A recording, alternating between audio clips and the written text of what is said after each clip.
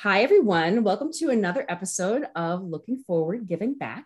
Today, I am super excited to have the third, I'm calling it sort of a mini series or third episode in my mini series, introducing folks to the Community Foundation of Snohomish County staff.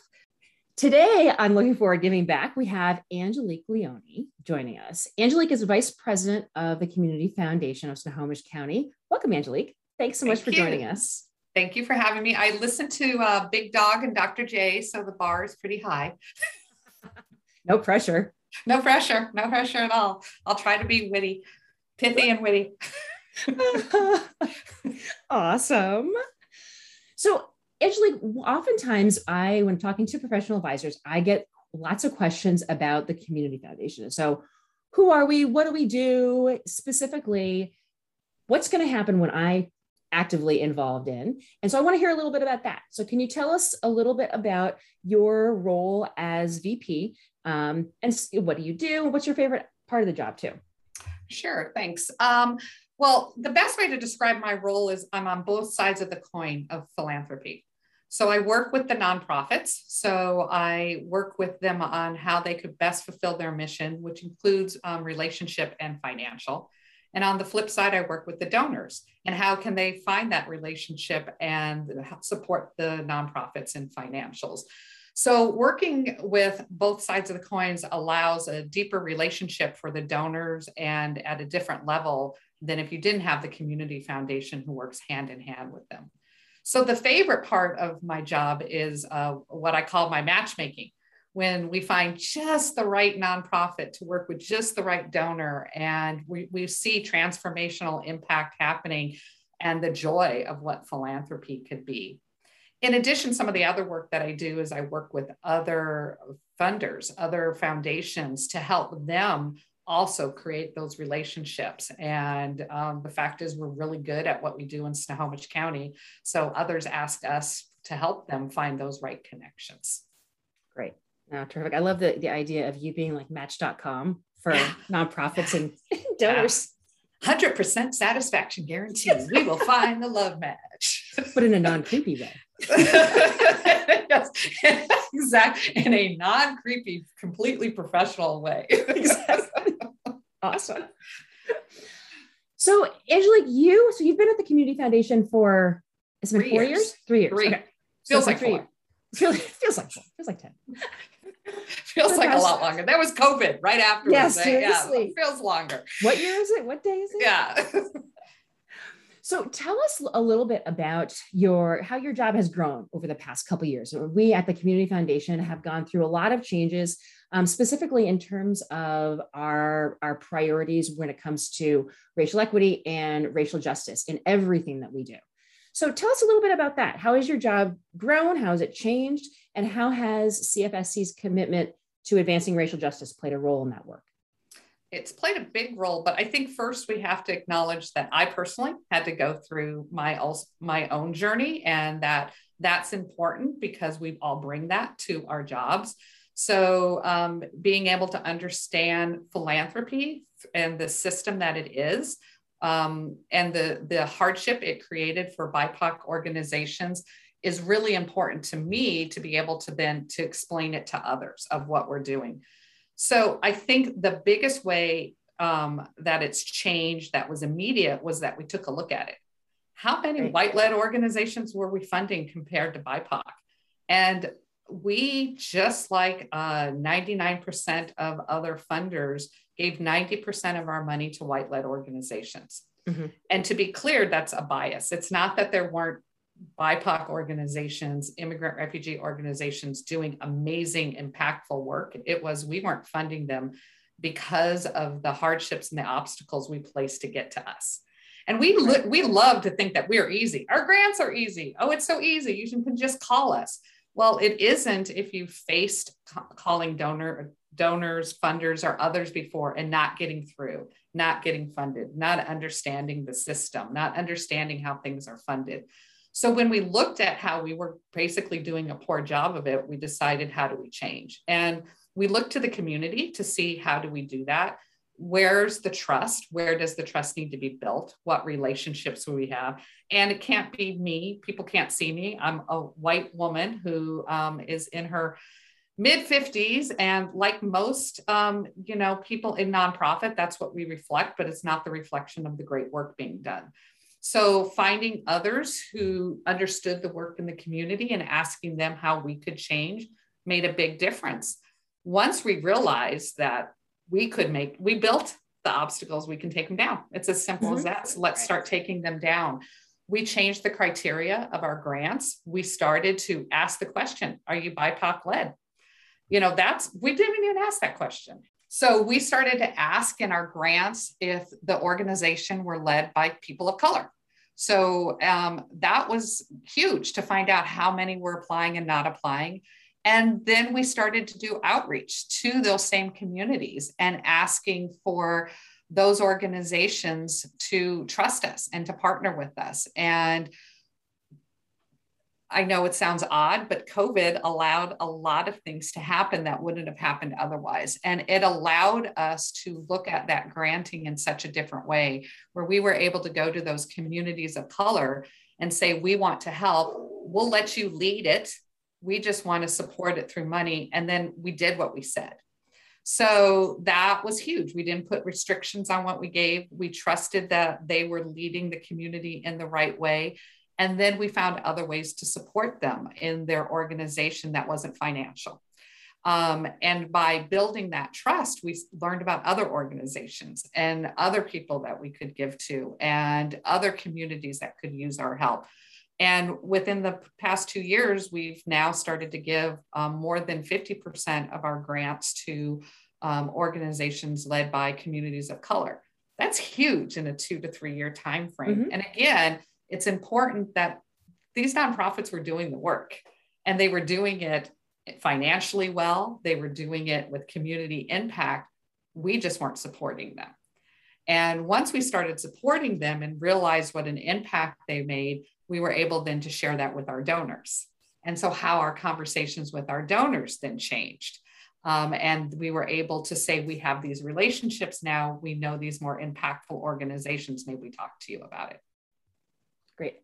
So walk me through it a little bit. So one of the things that I know that I talk with the professional advisors that I work with, most of whom are white, how do I even start these conversations with my clients? So if you have a white donor and you want to talk about, they're asking you, they say, what sort of organizations are out there? What sort of opportunities do I have as a donor advised fund holder, for an example, to what organizations can I support, Angelique? What's going on in the community? So how do you start those conversations about talking about organizations that are led by people of color, organizations that are affecting and are benefiting communities of color in particular, and why our community foundation feels it's important to support those organizations? Yeah, great question. And, it's not just one conversation, right? It's a series, right? So, first we have to start where the donor's at. What is your interest? So let's take an example of a recent donor I spoke to who was interested in food banks and was giving to food banks and love food banks, right? They're really important. No problem. Again, no judgment. Food banks are great. The conversation I had with this particular donor, who was a white male, was, food banks are great, but what if we work to put food banks out of business?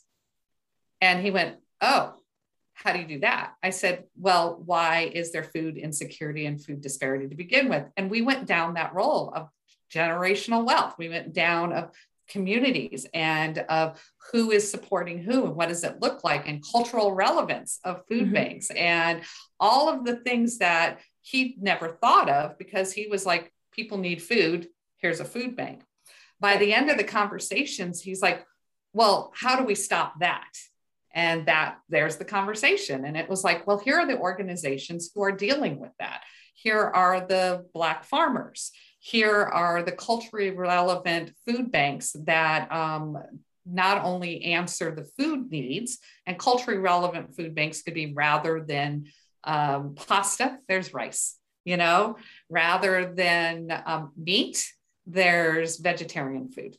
whatever it might be that would make it culturally relevant. It's like, what else are they doing? How else are they doing? Where's the job security? Where's the generational wealth? And that conversation changed where the donor started to give. Doesn't stop him from giving to food banks. Again, we're not doing it. Right. But now it's also like, how do I do even more? How do I go further upstream so that we don't have that need and we could address something else? Great.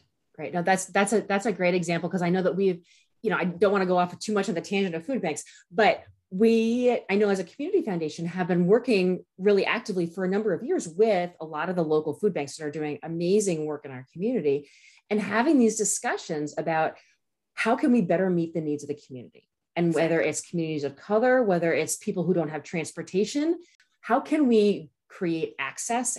And you could take, I did food banks because that was the one I recently had a conversation with. But another one would be kindergarten readiness, right? That's a big concern right now. And I've had quite a few donors talk about that, because you read about it in the papers, or that, so many kids can't get to childcare or preschool. And we start talking about, the affordability of childcare and what that means to a rural community.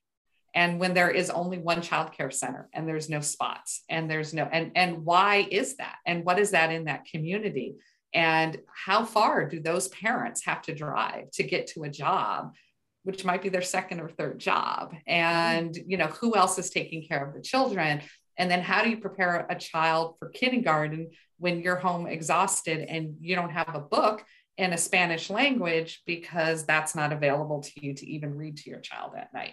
So I think you could take that. So when you talk about going back to your original question, and we could easily go off on tangents. Right. 6 other topics I would love to go off, and I'll talk to anybody about it, like what that means. It's like meeting that donor. Where's your passion? And then let's talk about it. It's the passion wasn't food banks necessarily, and it's not early childcare. It's helping families with young children be resilient and thrive. It's making sure that families do not have to have the stigma and trauma of finding food for themselves. So we could take that and really expand it and talk about the racial inequities that are within our communities, and how there's nonprofits addressing it that they might not have heard about, because they're not the ones that you see splashed across the website, because they don't have one. They're busy doing the work. That's what the Community Foundation knows and does. And that's how those deeper relationships come in, because your professional advisors are advising. Their professionalism is on their financials.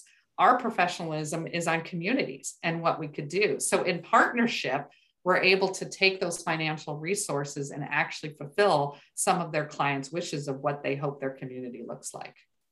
No, that's great. I think that also too gets to one of the points that I wanted to highlight.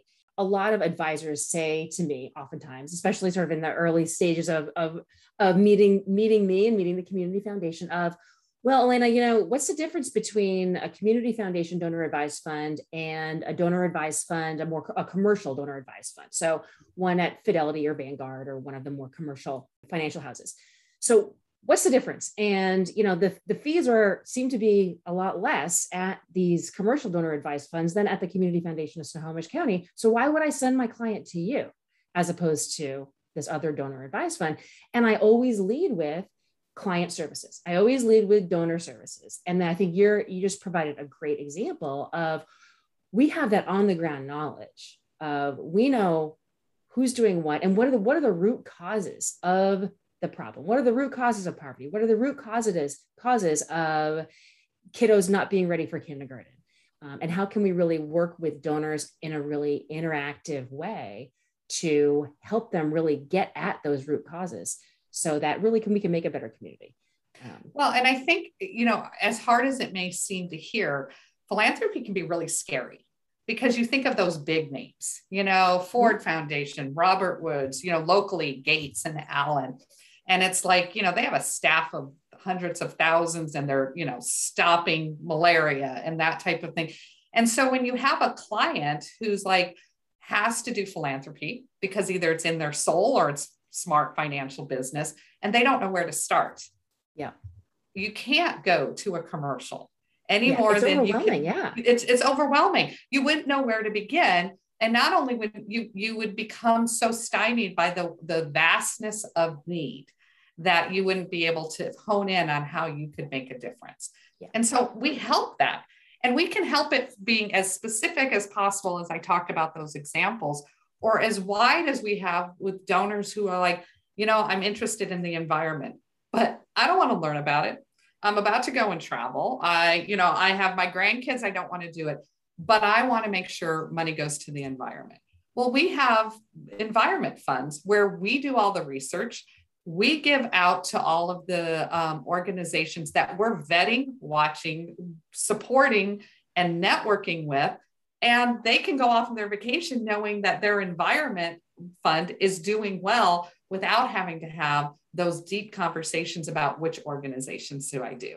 So I think that's on both sides of that spectrum of, I want to know everything about an organization, get very involved and know everything. And then it's for those donors who say, I just know I like arts and I don't want to know any more than I like arts. And if you give it to a commercial one, it's going to sit there until you tell them which arts organization you want.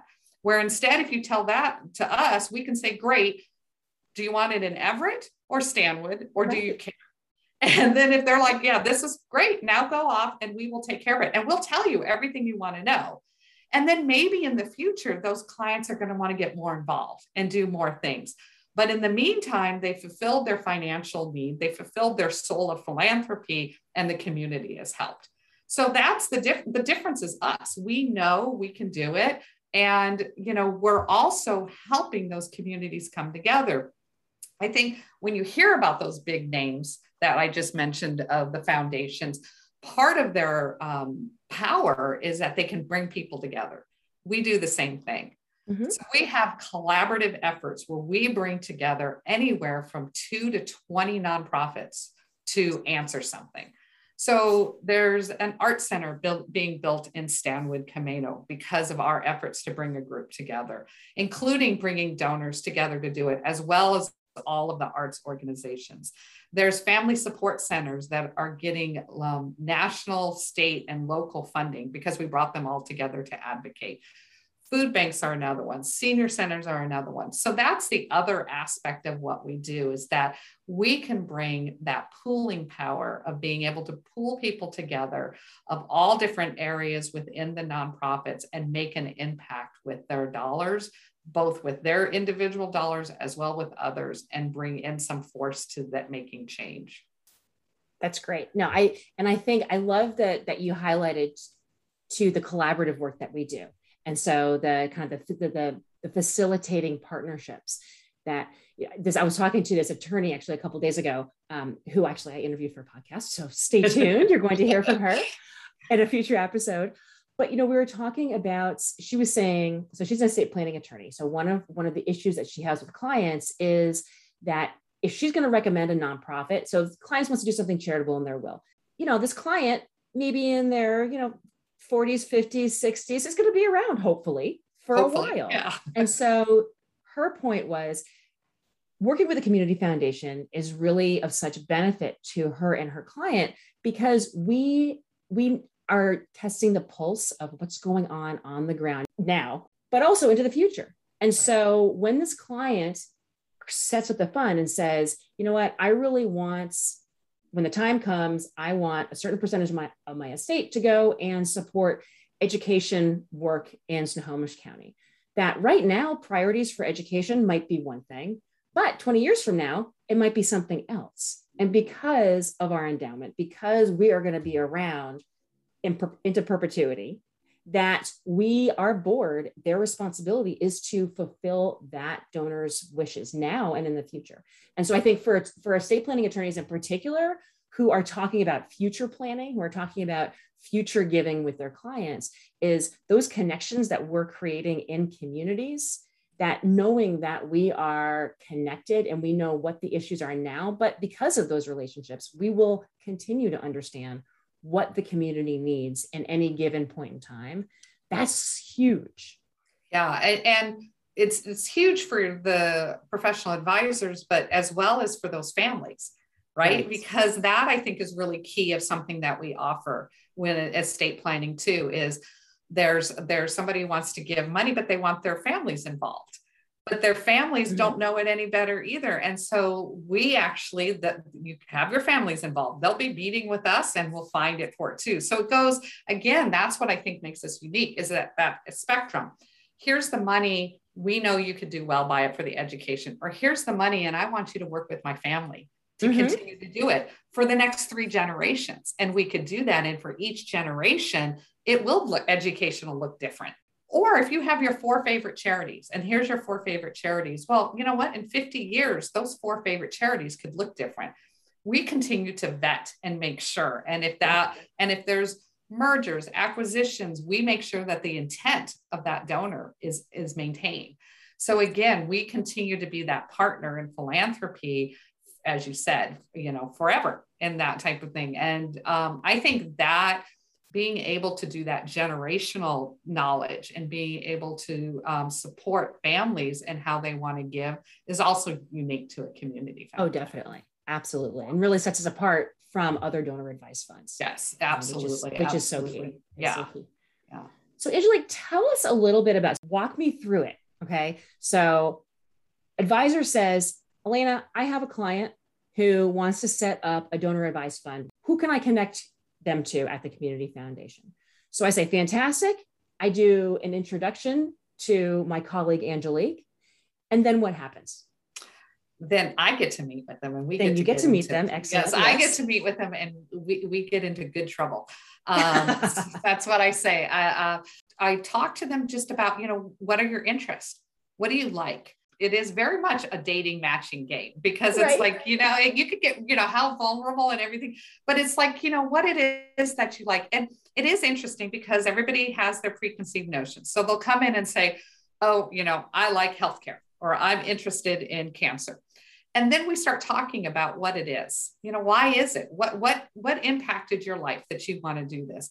And then as we start to talk, it could be the research. It could be actually the hospice that helped. It could be the transportation that got, who knows what it could be. It could be the comfort dog that came in. And so once we start talking about that, we then explore, so how would that manifest itself in the community? Like, what would you like everybody in the community to always have if your dreams could be met? And then that's when we start to explore what their monies could do. And, depending on the donor, it's, we have our donor advised funds where every year I get the joy of meeting with them and we talk about, what are we going to do this year? Let me tell you about the new things that are happening. Let me tell you about where you've given before. Again, that's our job. I am their personal concierge. We walk through everything, and it's like, what are you interested in learning about? Do you want to hear about this? Again, centered into that equity, because if we center that, we're actually impacting our communities in a transformative way. And then we talk about, okay, what do you want to do next? What else can we do? We talk about multi-year giving. We talk about sustainable giving. We talk about what's the difference between restricted and unrestricted giving. And those conversations are a whole nother podcast, but really it's talking about, how else do we do that? Then also we then do start talking about, who else in your family should be hearing this? What else should we be doing? How else do you want to make an impact? So for a lot of those people, again, I meet with them once a year. We get into good trouble. We send out the checks, and then I meet again with the other year. Other times it's like, I'd like you to meet these people because I want them to hear about what you're doing. Sometimes we have quite a few donor advised fund holders who are now volunteering, because they actually wanted to do more, right? Now, if you would have talked to them 5 years ago, they would have never seen themselves doing that. And now they're finding joy in being able to give back to a little bit like that. And so every year we meet, and I will say I have donors we meet every quarter, depending on how much money and what it is that we want to give. And tell us a little bit about, I didn't mean to interrupt you, but tell us a little bit about the quarterly outreach too, in terms of. So anybody who has a fund with us gets at minimum a quarterly report from me, which shows here's what's happened in the last quarter with your fund. So here's your earnings. Here's how much money you gave out in grants. And then we also then talk about what we've done as a community foundation. So this is what we've done. Here's where we've impacted the community. Here's Elena's podcast link. You should listen to her. This is, here's training opportunities, here's other ways you can get involved and that type of thing. So that's minimum what they get. And then, again, every January, February, I make sure there's a contact of like, do you want to meet? What do you want to do? How do you want to talk? In addition, as I'm learning about new projects, new programs, new collaboratives, I'll shoot off emails. Hey, did you hear about this? Would you like to learn about this? I'm going on a site visit. Do you want to come along? In fact, I'm having one in a couple of through someone that Elena actually contacted with, 2 site visits of organizations he's interested in taking a look at, and we're going to go and see it. So again, it really depends on how much donor. I will say most donors, when they first start, it's like, great, quarterly, I meet them once a year. Then it's like, okay, you know what, now next year, well, let's talk a little bit more. And then next year, very more. And then we start to have coffee, lunch when we can again. Right. And it's totally up to the donor too. I mean, some donors are much more involved in sort of the volunteering and the meeting than other donors are. So it's really donor focused. And some donors, the beauty of the Community Foundation is some donors never want these organizations to know who they are. Yeah. And we can protect that. They still want to know everything about it. They want to be involved, but they don't want the mailings, or they don't want to be listed, or they don't, and we offer them that buffer of being able to be completely involved without being completely seen. Yeah. And that really is valuable to a lot of donors who not only have resources, but also want to give out of pure philanthropy, that it's not just for themselves, and that we allow them to do that as well. So you're absolutely right. It depends on the donor. Again, that's our uniqueness. You want me or anybody else on the staff regularly, you get us, we're here. And then if you only want to see my emails every quarter, that's okay too. That's fine too. I'm not going to bug you. Oh, that's great. No, because I get that question of, okay, so what's the communication going to be with my client? Right.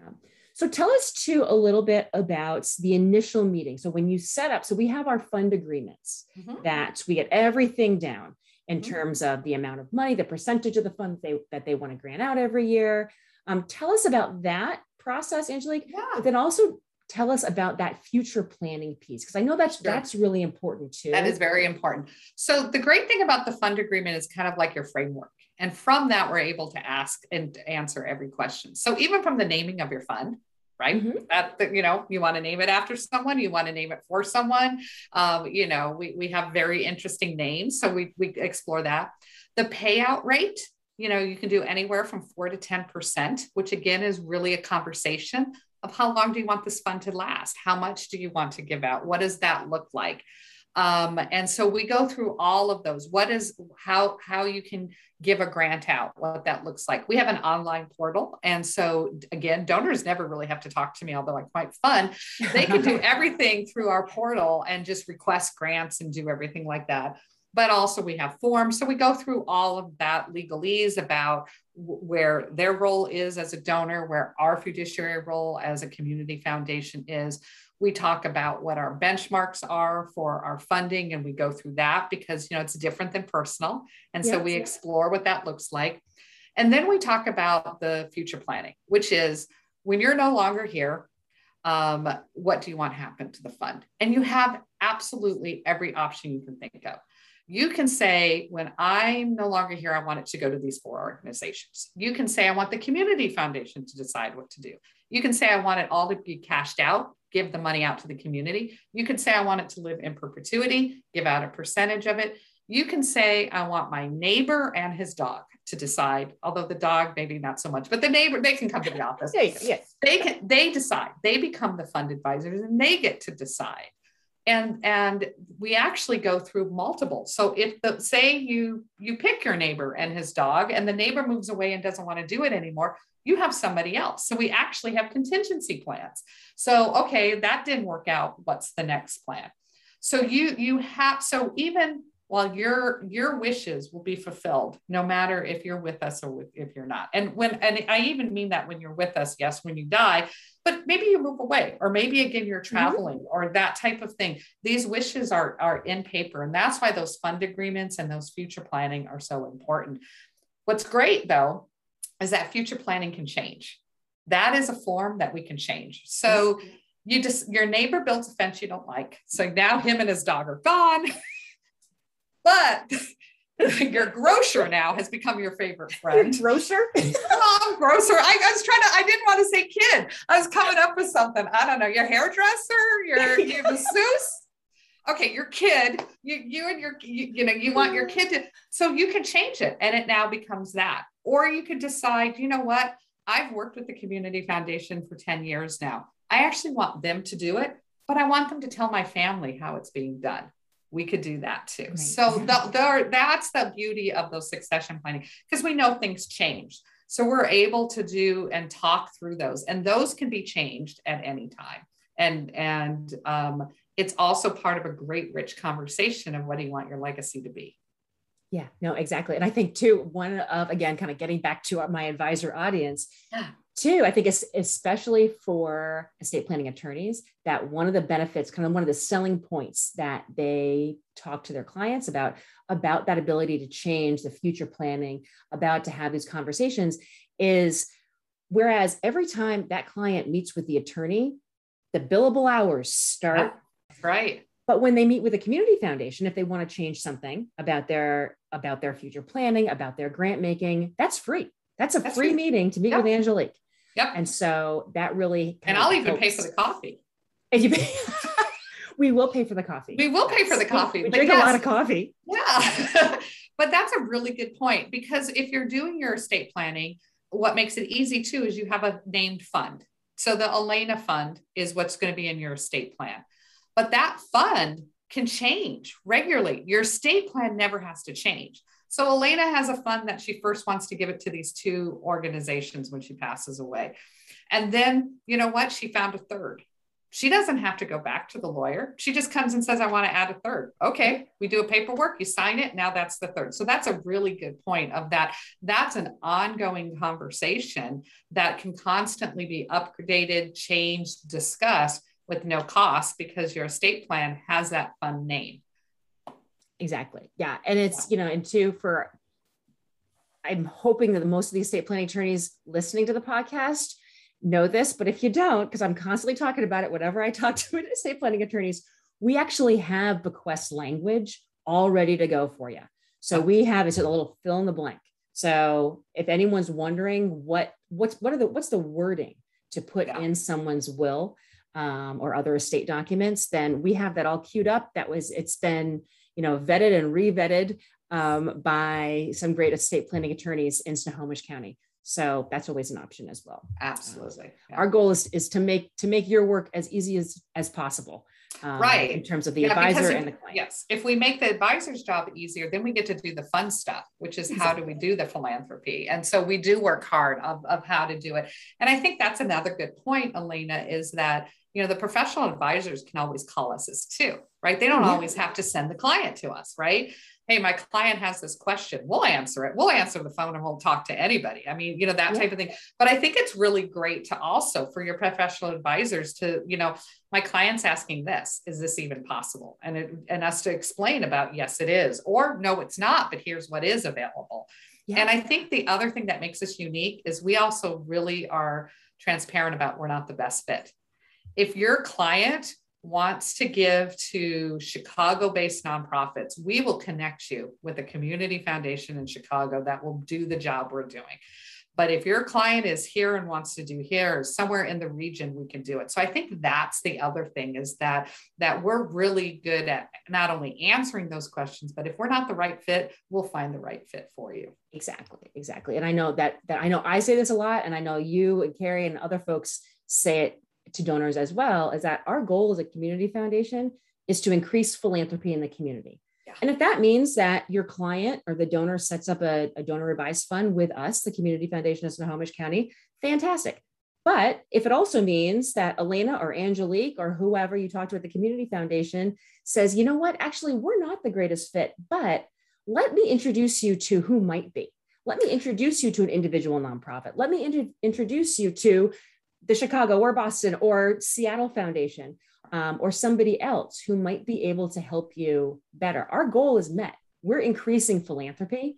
we're really donor focused, and that always has been our priority, is to make sure. Can we explore, we have a great example for that, Elena, is the RMDs for IRAs. Yeah. So the required minimum distribution, a lot of people who are, what is it, 71 now and a half? It's 72. 72 it depends and when you turn quarters. 70. I don't, yeah. But so with the Secure Act, your 72. audience is going to know that better than I am. Yeah. So QRMDs, the qualified required minimum QCDs, distributions.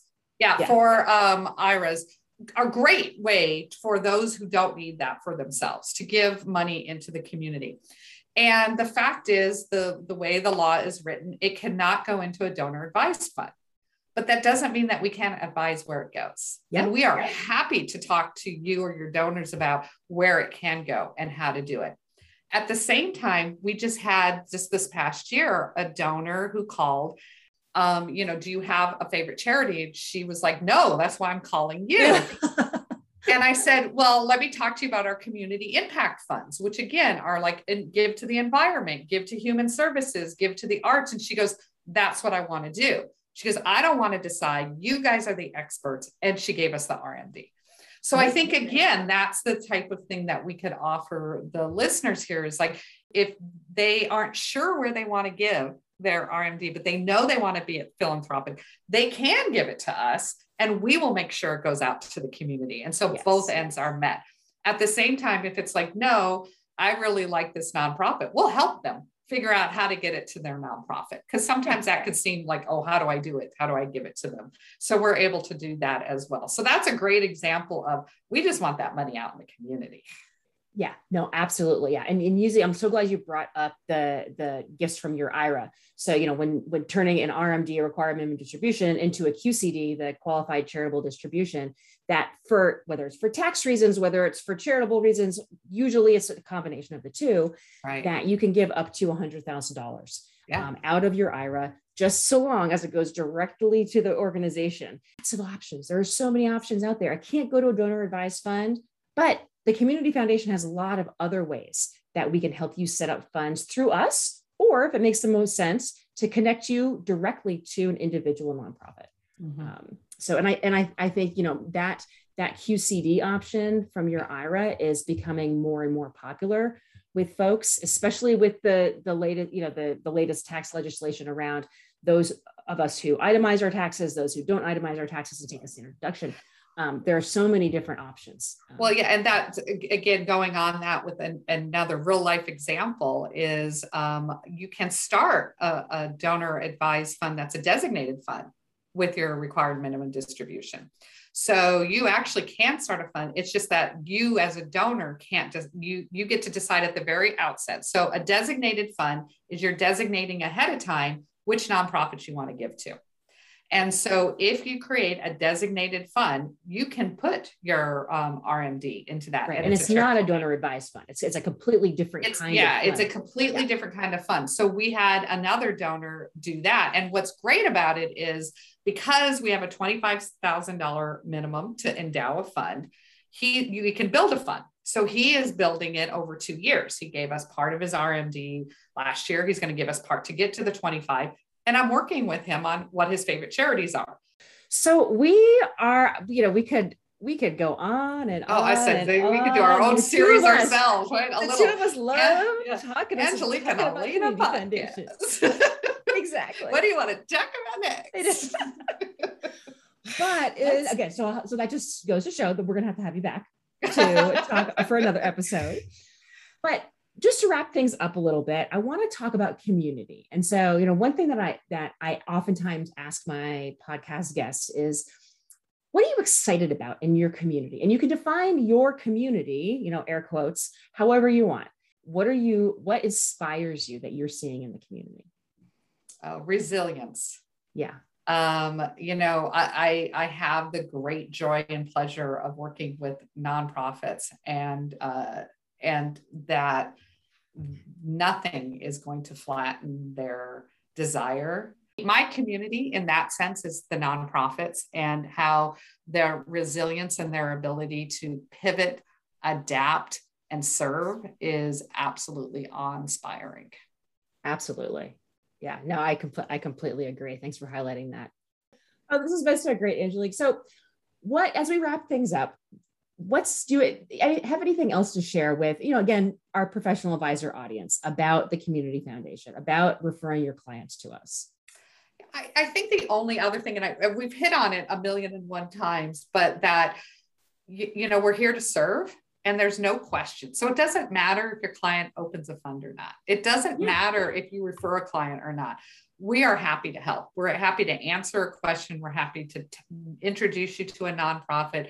We're happy to do everything. So I think that I would encourage everybody who's listening that, that they're not afraid to give us a call and to ask any of those questions and to do any of that, whether they refer a client or not, whether a fund gets open or not. That, the more people are knowledgeable about philanthropy and about nonprofits in our community, the better we're all going to be as a whole. Growing philanthropy in our community, however that takes shape. Exactly. It's a win-win. Thank you so much for being on the podcast, Angelique. Truly appreciate it. Thank you. I had fun. Right. Take care. Okay.